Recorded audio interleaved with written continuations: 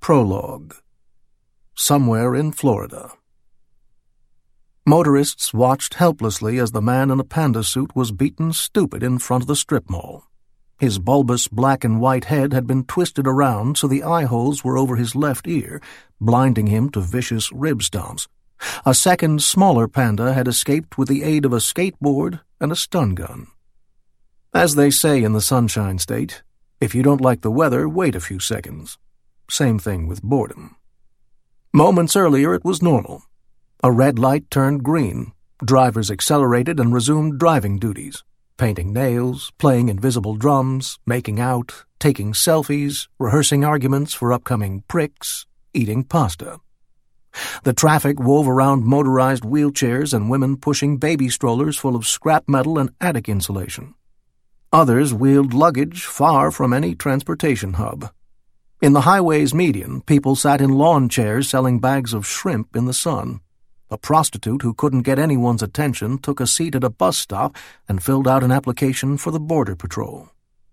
Inside a nearby building, a man in a baseball cap and dark sunglasses approached a window and handed a robbery note to the teller, who looked up. "Sir, this is where you pay your water bill."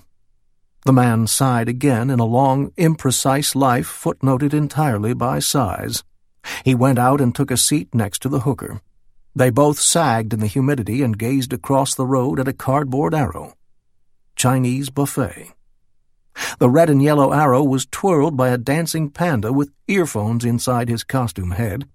The panda was required to learn new choreography to increase his pay, but the mobility of the panda arms was holding him back. The headphones played an audiobook about improving relationships by talking less. Next to him was his partner, a smaller panda who wore a kamikaze bandana and waved his own sign indicating Sino-Japanese détente. Sushi. The tiny panda flung his sign in the air and caught it behind his back, worth an extra 75 cents an hour and a growing source of tension with the larger panda. Traffic lights continued changing. A hooker licked a postage-paid envelope with penalty for private use. Shrimp went bad. Such is the milieu of modern inertia. Then the Florida unboredom switch was thrown. A Toyota screeched to the curb. Out poured more costumes. Pirate, Statue of Liberty, gorilla, and a large foam pizza with a pepperoni-colored face in the middle. "There they are! Get 'em!" The beatdown had begun. The gorilla wrenched the bigger panda's head sideways and thrust a knee to the groin. Then they all piled on, clubbing him with his own cardboard arrow. The pirate went for the smaller bear. "Ah! He zapped me!"